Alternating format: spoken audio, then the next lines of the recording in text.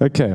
If you can get your chapter 1 out in front of you, we're now going to go pretty much line by line through the first chapter. That was an amazing overview, and I was really relieved to hear that I wasn't planning on telling you anything that disagreed with what the authority has just told you, because I was definitely going to lose that arm wrestle.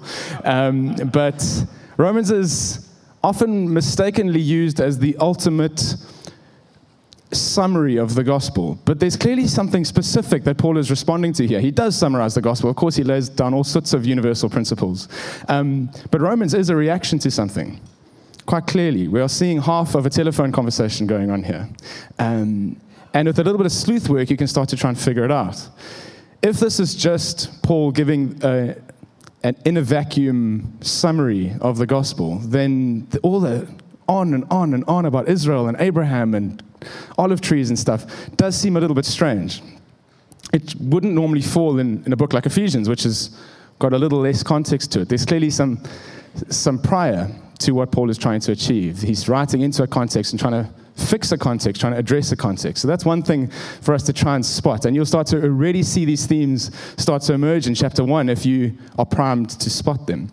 The other thing to mention is that Paul's never been to this church.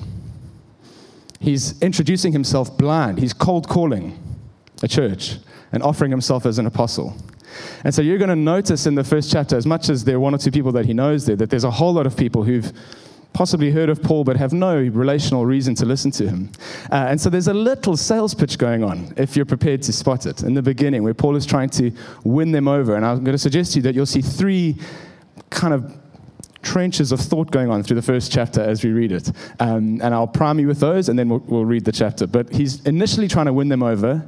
Then he starts to outline the gospel, and you could argue that he summarizes the whole book of Romans far less thoroughly than we just had it summarized. But he makes a very sort of summarizing point just at the beginning as he outlines the gospel, and then he starts to change the tone. Having been lovely and winsome and got everyone on his side, he then slowly starts to up the temperature and put everyone on the back foot by the end of the first chapter. That's what we're going to see. Right, so ready? Shall we read it? Let's go out of the English Standard. It's going to make it sound as complicated as possible. I, Paul, a servant of Christ Jesus, called to be an apostle, set apart for the gospel of God, which he promised beforehand through his prophets in the Holy Scriptures, concerning his Son, who was descended from David according to the flesh, and was declared to be the Son of God, in power, according to the Spirit of holiness, by his resurrection from the dead, Jesus Christ our Lord, through whom we have received grace and apostleship to bring about the obedience of faith for the sake of his name among all the nations, including you who are called to belong to Jesus Christ. To all those in Rome who are loved by God and called to be saints, grace to you and peace from God, our Father, and the Lord Jesus Christ. First, I thank my God through Jesus Christ for all of you, because your faith is proclaimed in all the world. For God is my witness, whom I serve with my spirit in the gospel of his Son, that without ceasing I mention you always in my prayers, asking that somehow by God's will I may now at last succeed in coming to you. For I long to see you, that I may impart to you some spiritual gift to strengthen you.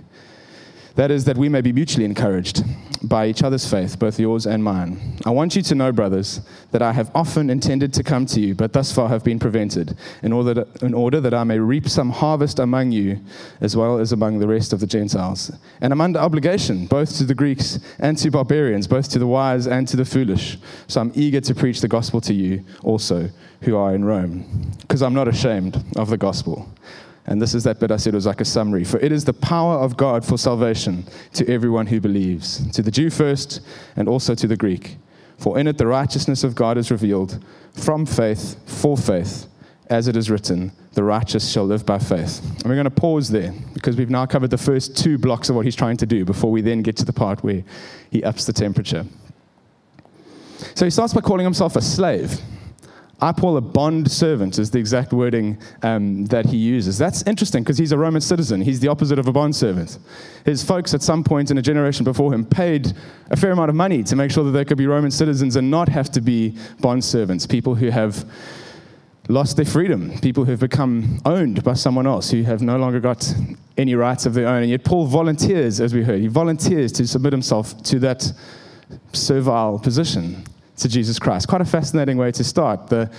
immediate ripples as he's speaking to this church in Rome would have been, but those of us who aren't slaves are really stoked that we're not slaves. Those of us who are slaves wish we could get out of this situation. The Roman economy was built on the idea of people, merchants, and that trying to make enough money to get themselves out of slavery. So for Paul, a Roman citizen, that holy grail of situations to say, I've actually volunteered for slavery, it's quite a jarring thing to start with.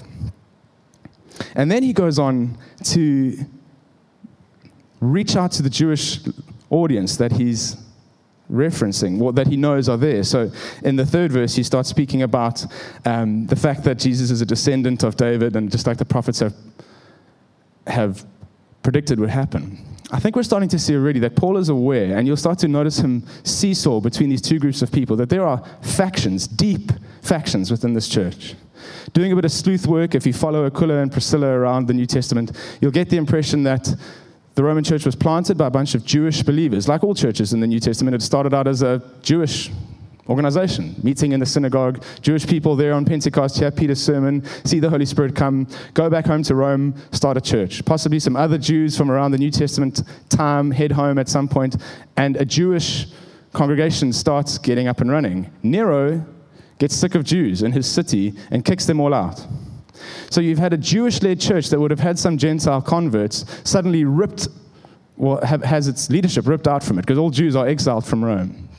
A little while later, Rome realizes the Jews were quite good for business, as many emperors have realized, and lets the Jews back in. And as I say, you're sleuthing a little bit, but it seems to me that we're at this moment where now what was once a Jewish church, which has now become totally a Gentile church, a Roman Gentile church, with all the pride that implies, because Romans were proud, weren't they? Obviously, they were the America of the day. They were pretty convinced that they knew how to get things done, that all roads literally and figuratively led to where they were.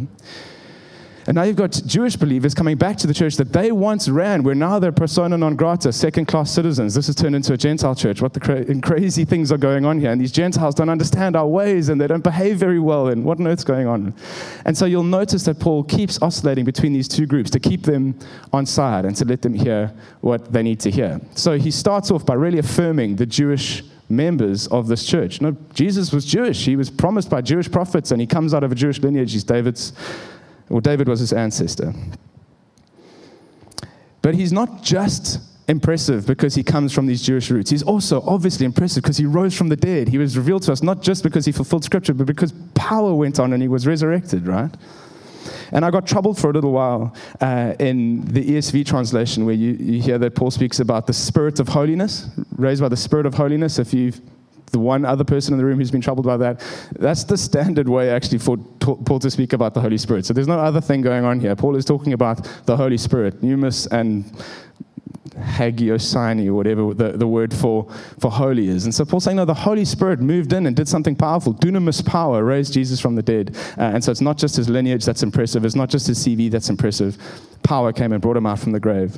And so we know that he's God.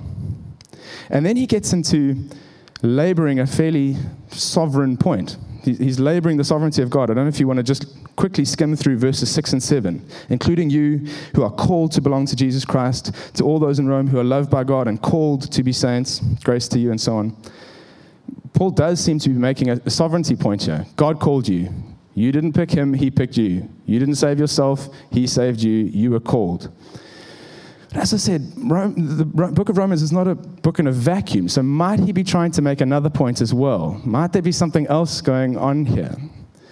If you've got Jewish people whose one big thing going for them is the fact that we are the people of God, we were called, and then you've got Gentile people saying, well, this is our church and you guys don't belong, isn't it interesting that Paul is saying that you Gentiles who were called, you who are called to be part of the people of God, might he also be influencing the unity and equality of everyone in the church, not just the sovereignty of God? You'll start to see later on that Paul makes some statements that less sovereignty people would also quite enjoy. Often Romans is used as a book to kind of bang the sovereignty of God drum, that he chooses, he predestines, he calls, all of which is true. But I think you may start to spot that there's some stuff in here that would bolster up Is someone reading back to me? Okay, that's awesome. Is the Bible being read to us? That's better than what's going on up here. So, as I said, Paul's laboring a sovereignty point, but it seems to me like he's also folding into that, the idea that you're all one people. Stop claiming, we're the people of God, we're the people of God, we have the prophets, we have the David. No, you're all called, you're all one people. Then verse 8, I was just struck. It says, first, I thank my God through Jesus Christ for all of you. I want you to notice the big theological point Paul is making there. I thank my God. A Jew, he's grown up. God has always been Paul's God. He's always been part of the supposedly called people. But he says he speaks to his God, he prays to his God through Jesus Christ. That's a fascinating idea, that Paul is saying, I don't necessarily have the right to just go direct to God, that I'm going to pray through someone. I'm going to pray through Jesus Christ. This new faith, this Christianity, this new sect that most people don't even know what to call yet. It's not even been christened Christianity at that point. It's still the way or whatever people, no one really knows what to call this strange sect of Judaism. Paul's saying, actually, the only way I can pray to my God is through Jesus Christ.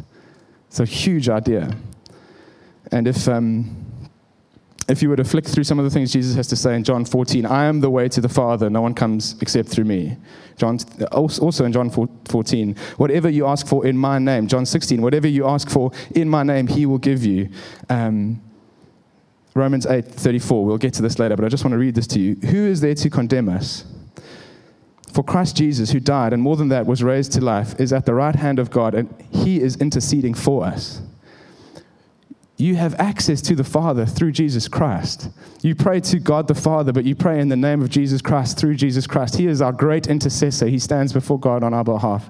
And Paul is affirming that right up front. I don't just, even though I'm a Jew of Jews, I don't just wander into the Holy of Holies and tell God what I think. No, through Jesus Christ, hidden in Christ, I get to talk to God.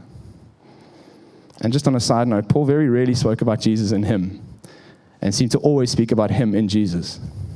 That I am in Christ, that I'm baptized into Christ. And modern day Christians talk a lot about little pint-sized Jesus inside me.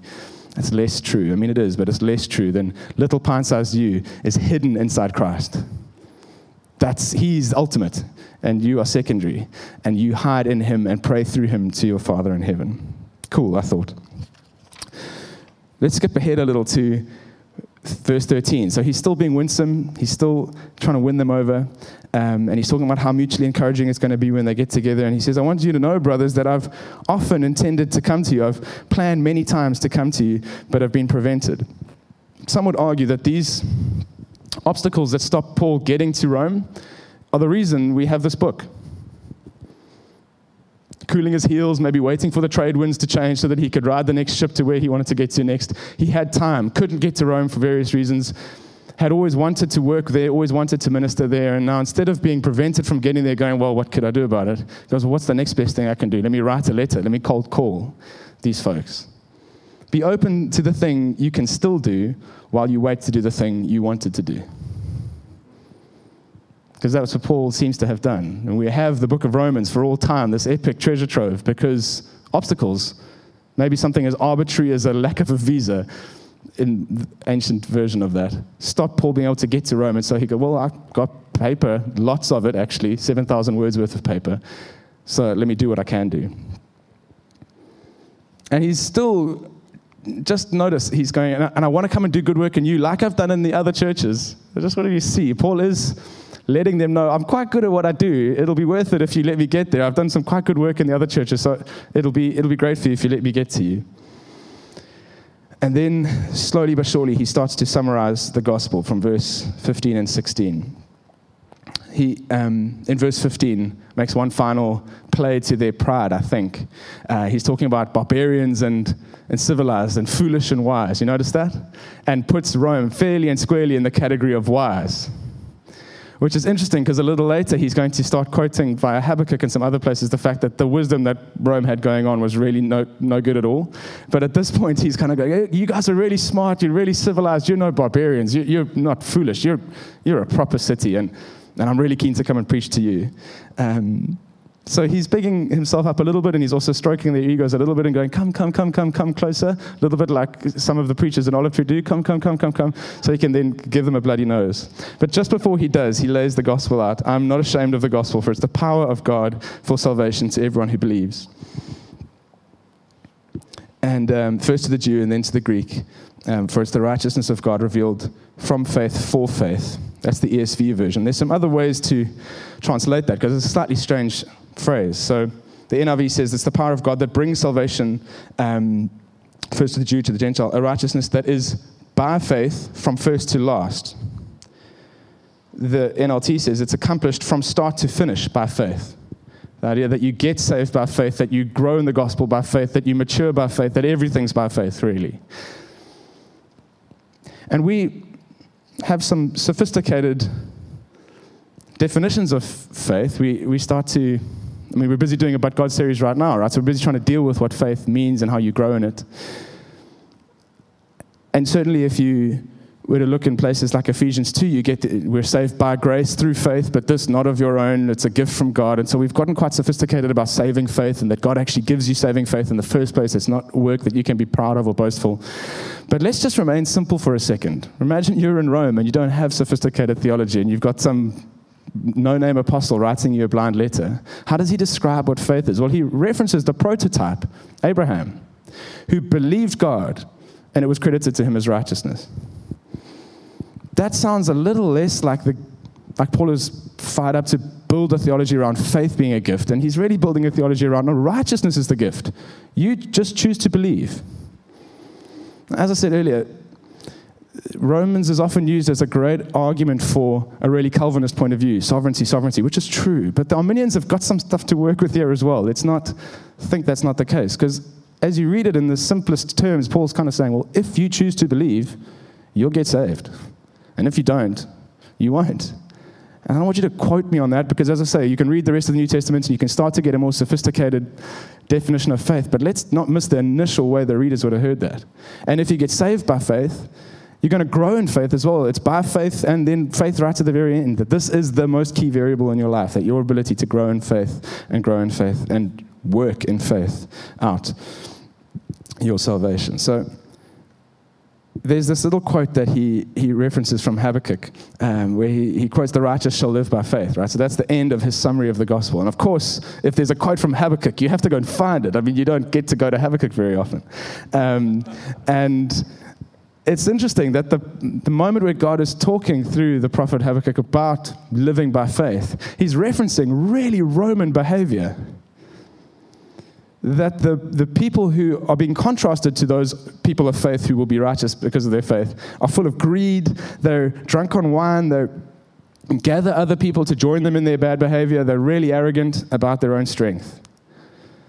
Which, as you're just about to see, is a pretty accurate description of what Rome is like. So remember Paul earlier was going, you guys are no barbarians, you're no fools, you're really wise, you're really sophisticated. He then says, well, the righteous live by faith. And if the Romans had gone and looked in Habakkuk what he was quoting, they'd have maybe got a hint of what was coming.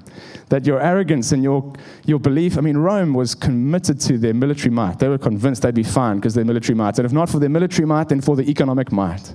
And if not for the economic might, then for the intellectual might. Romans were pragmatic people. We got this under control. And remember, this church is now under the leadership of a bunch of Gentile Romans who possibly are bringing some of that pride in. And then you've got some refugee Jews. They're going, well, this was once our church, and these guys have gotten a bit big for their boots. These folks who think that we're backwater barbarians and they're the really wise, really sophisticated ones. And Paul's going, no, it's the righteous live by faith, not by might, not by economic power, not by whatever you can control. And he starts to reference that out of the book of Habakkuk.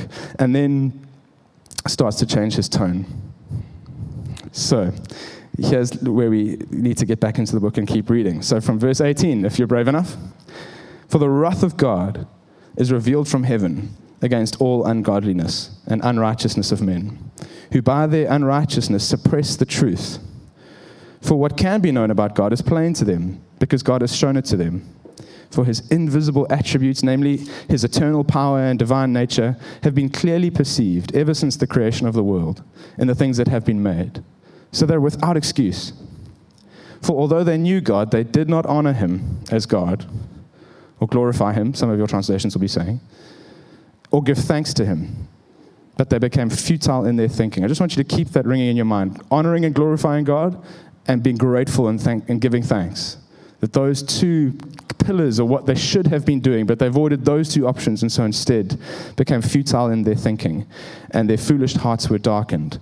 Claiming to be wise, they became fools and exchanged the glory of the immortal God for images resembling mortal man and birds and animals and reptiles. Therefore, God gave them up in the lusts of their hearts to impurity, to the dishonoring of their bodies among themselves, because they exchanged the truth about God for a lie and worshipped and served the creature rather than the Creator, who is blessed forever. Amen. For this reason, God gave them up to dishonorable passions. For their women exchanged natural relations for those that are contrary to nature, and the men likewise gave up natural relations with women and were consumed with passion for one another, men committing shameless acts with men and receiving in themselves the due penalty for their error. And since they did not see fit to acknowledge God, God gave them up to a debased mind to do what ought not to be done. They were filled with all manner of unrighteousness, evil, covetousness, malice. They're full of... And just listen to this next list, because it's been pretty brutal reading up till now, but listen to how domestic some of this stuff becomes. All manner of unrighteousness, evil, covetousness, malice. They're full of envy, murder, strife, deceit, maliciousness. They're gossips, slanderers, haters of God, insolent, haughty, boastful, inventors of evil, disobedient to parents, foolish, faithless, heartless, ruthless. Though they know God's decree that those who practice such things deserve to die, they not only do them, but give approval to those who practice them. He sucked them in. And in fact, even when the tone changed and he starts speaking about these, lawless, godless people who worship in created things, not the Creator, you can imagine the Roman church all nodding along. Yeah, you tell them, Paul. Yeah, you're absolutely right. I wish they were here for this preach, And then he just subtly draws more and more of them in. And you can imagine that as he started to deal with homosexuality, we'll talk about that more in a moment, but that was a pervasive and very natural thing in the Roman world. You can imagine a bunch of the Roman Christians starting to go, oh, this is a little uncomfortable because I thought that was kind of part of our culture. And then he starts speaking about being disobedient to your parents or gossiping or having any kind of slander. And you can imagine a bunch of people who at the outset were going, yeah, you hit them hard, Paul. You show them, you tell them. We're now starting to go, whoa, hang on, hold the phone. Who is this guy? We're not really sure if we like him. It seems to me that there's a starting point for all this human misery that Paul is cataloging. I mean, he's just cataloging the mess we get ourselves into. And before we get into the gory details, and we're not going to get deep into the gory details of exactly what everything that Paul describes, it's worth noticing that at the outset, he says that you have this opportunity to honor and glorify God and to give thanks, or to go a different way. And it seems to me that the opposite of honoring and glorifying God would be pride, right? Honoring and glorifying yourself. And it seems to me that the opposite of gratefulness to God would be a sense of entitlement, that I have what I have because I deserve it. Wouldn't it be interesting if wherever you find entitlement or wherever you saw pride, you would start to see, oh no, wait, that's exactly what you do see, isn't it?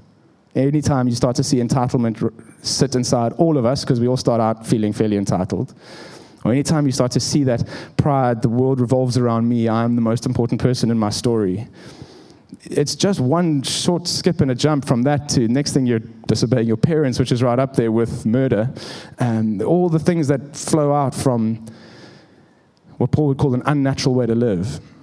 Start with a disagreement with the idea that there is a God and you're not him, and that he gave you everything you have and you don't deserve it, so be grateful and honor him.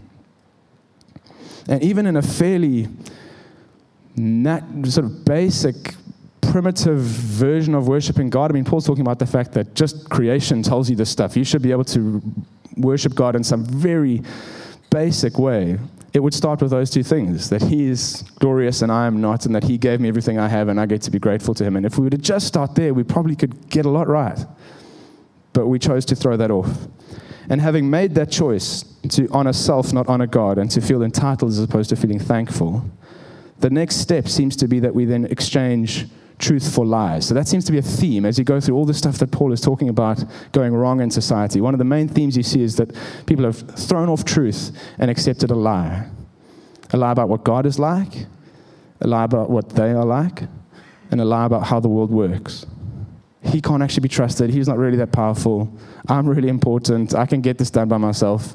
And the world works in a way that it's okay to cut the corners and sin against your conscience and do whatever, because you'll probably get away with it. Nice guys probably finished last.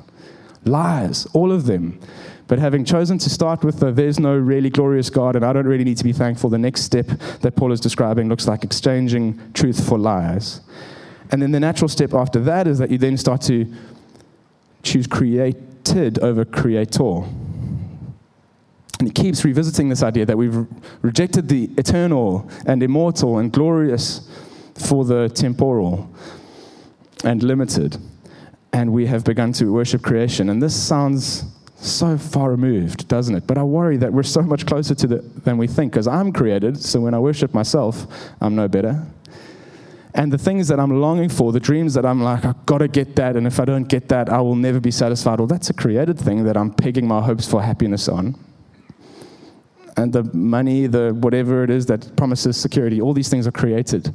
And so Paul is going, well, if you've started by overthrowing, glorifying God and being thankful, and you've then allowed lies to take root and you've not replaced them with the truth about who God is, who you are, and how the world works, the next natural step is that created thing is going to start bubbling a little higher up the priority list than the Creator himself.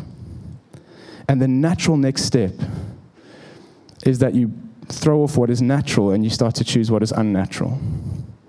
And I'm suspicious when humans want to throw natural and unnatural around. I worry. I think people throw that around a little too often, because all of us have got limited and jaded views on the world. And so when any one of us starts to tell someone, well, that's natural and that's unnatural, it can often sound a little dangerous, a little too close to judgmental. But God, the Creator himself, absolutely has the right to say certain things are natural and certain things are unnatural. And Paul, speaking to this cosmopolitan city, Rome, full of all these different cultures, different religions, all different expressions, sexual and otherwise, is saying, no, there is actually such a thing as natural, and there is actually such a thing as unnatural. And God absolutely gets to say which is which. And if you read again that back end there, he spends some time on homosexuality, which was rife in Rome, but then in the same thought about having rejected what's natural and gone for what's unnatural, he then continues into everything else, which means that, according to Paul, evil is unnatural. Covetousness is unnatural. Malice is unnatural. Envy, murder, strife, deceit, maliciousness, these are unnatural things. Gossip is unnatural. Insolence, haughtiness, boastfulness, inventing evil, being disobedient to your parents is unnatural, according to the Creator. That where you see these things start to happen, this means that what is unnatural has started to usurp what should actually be done. That what ought not to be done is now being done.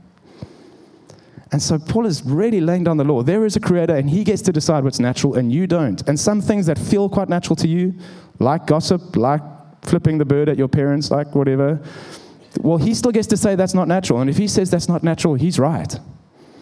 And you have a choice to react to that based on that very first assumption: who's actually God? Who's actually entitled here? And from there, the cascade of lies we've believed and unnatural things we've allowed to creep and flow. Homosexuality gets a fair amount of airtime here, so let's just mention it. As I say, it's in the same catalogue of all these other things that are unnatural. So before we are guilty of doing what so many churches do, which is speaking loads about one sin and very little about others, let's just say this is all classed under what's unnatural and shouldn't be done. And the people doing all these things are about to be told, none of you get to judge each other because you've all sinned. So there's a huge amount of equality before the judgment seat of God when it comes to this. And therefore, all of us are just as desperately in need of grace and sympathy. But just to comment technically on what Paul is speaking about, I've some friends of mine that we've debated this issue with would point to some other places going, well, maybe the homosexuality that the Bible is against is quite a negative, nasty thing, not normal homosexuality like we would know today. So bear with me. But with some sort of careful translation of certain places where you see homosexuality spoken about in the New Testament, it might seem, folks would argue, that what actually is in view is a form of slave behavior. Young boys in Roman world or temple prostitutes who are kind of kept in a form of slavery. That's what's being outlawed.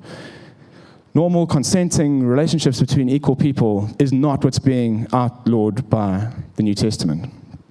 But that's just clearly not what's going on here, is it? Paul is speaking about consenting equals, that these are normal words he's using. Instead of having normal desire for the opposite sex, they're having that same desire for the same sex. There's no sense that Paul is talking about some kind of slave trade or some kind of odd aberration that's only in Roman society. He's talking about what it seems to say on the page.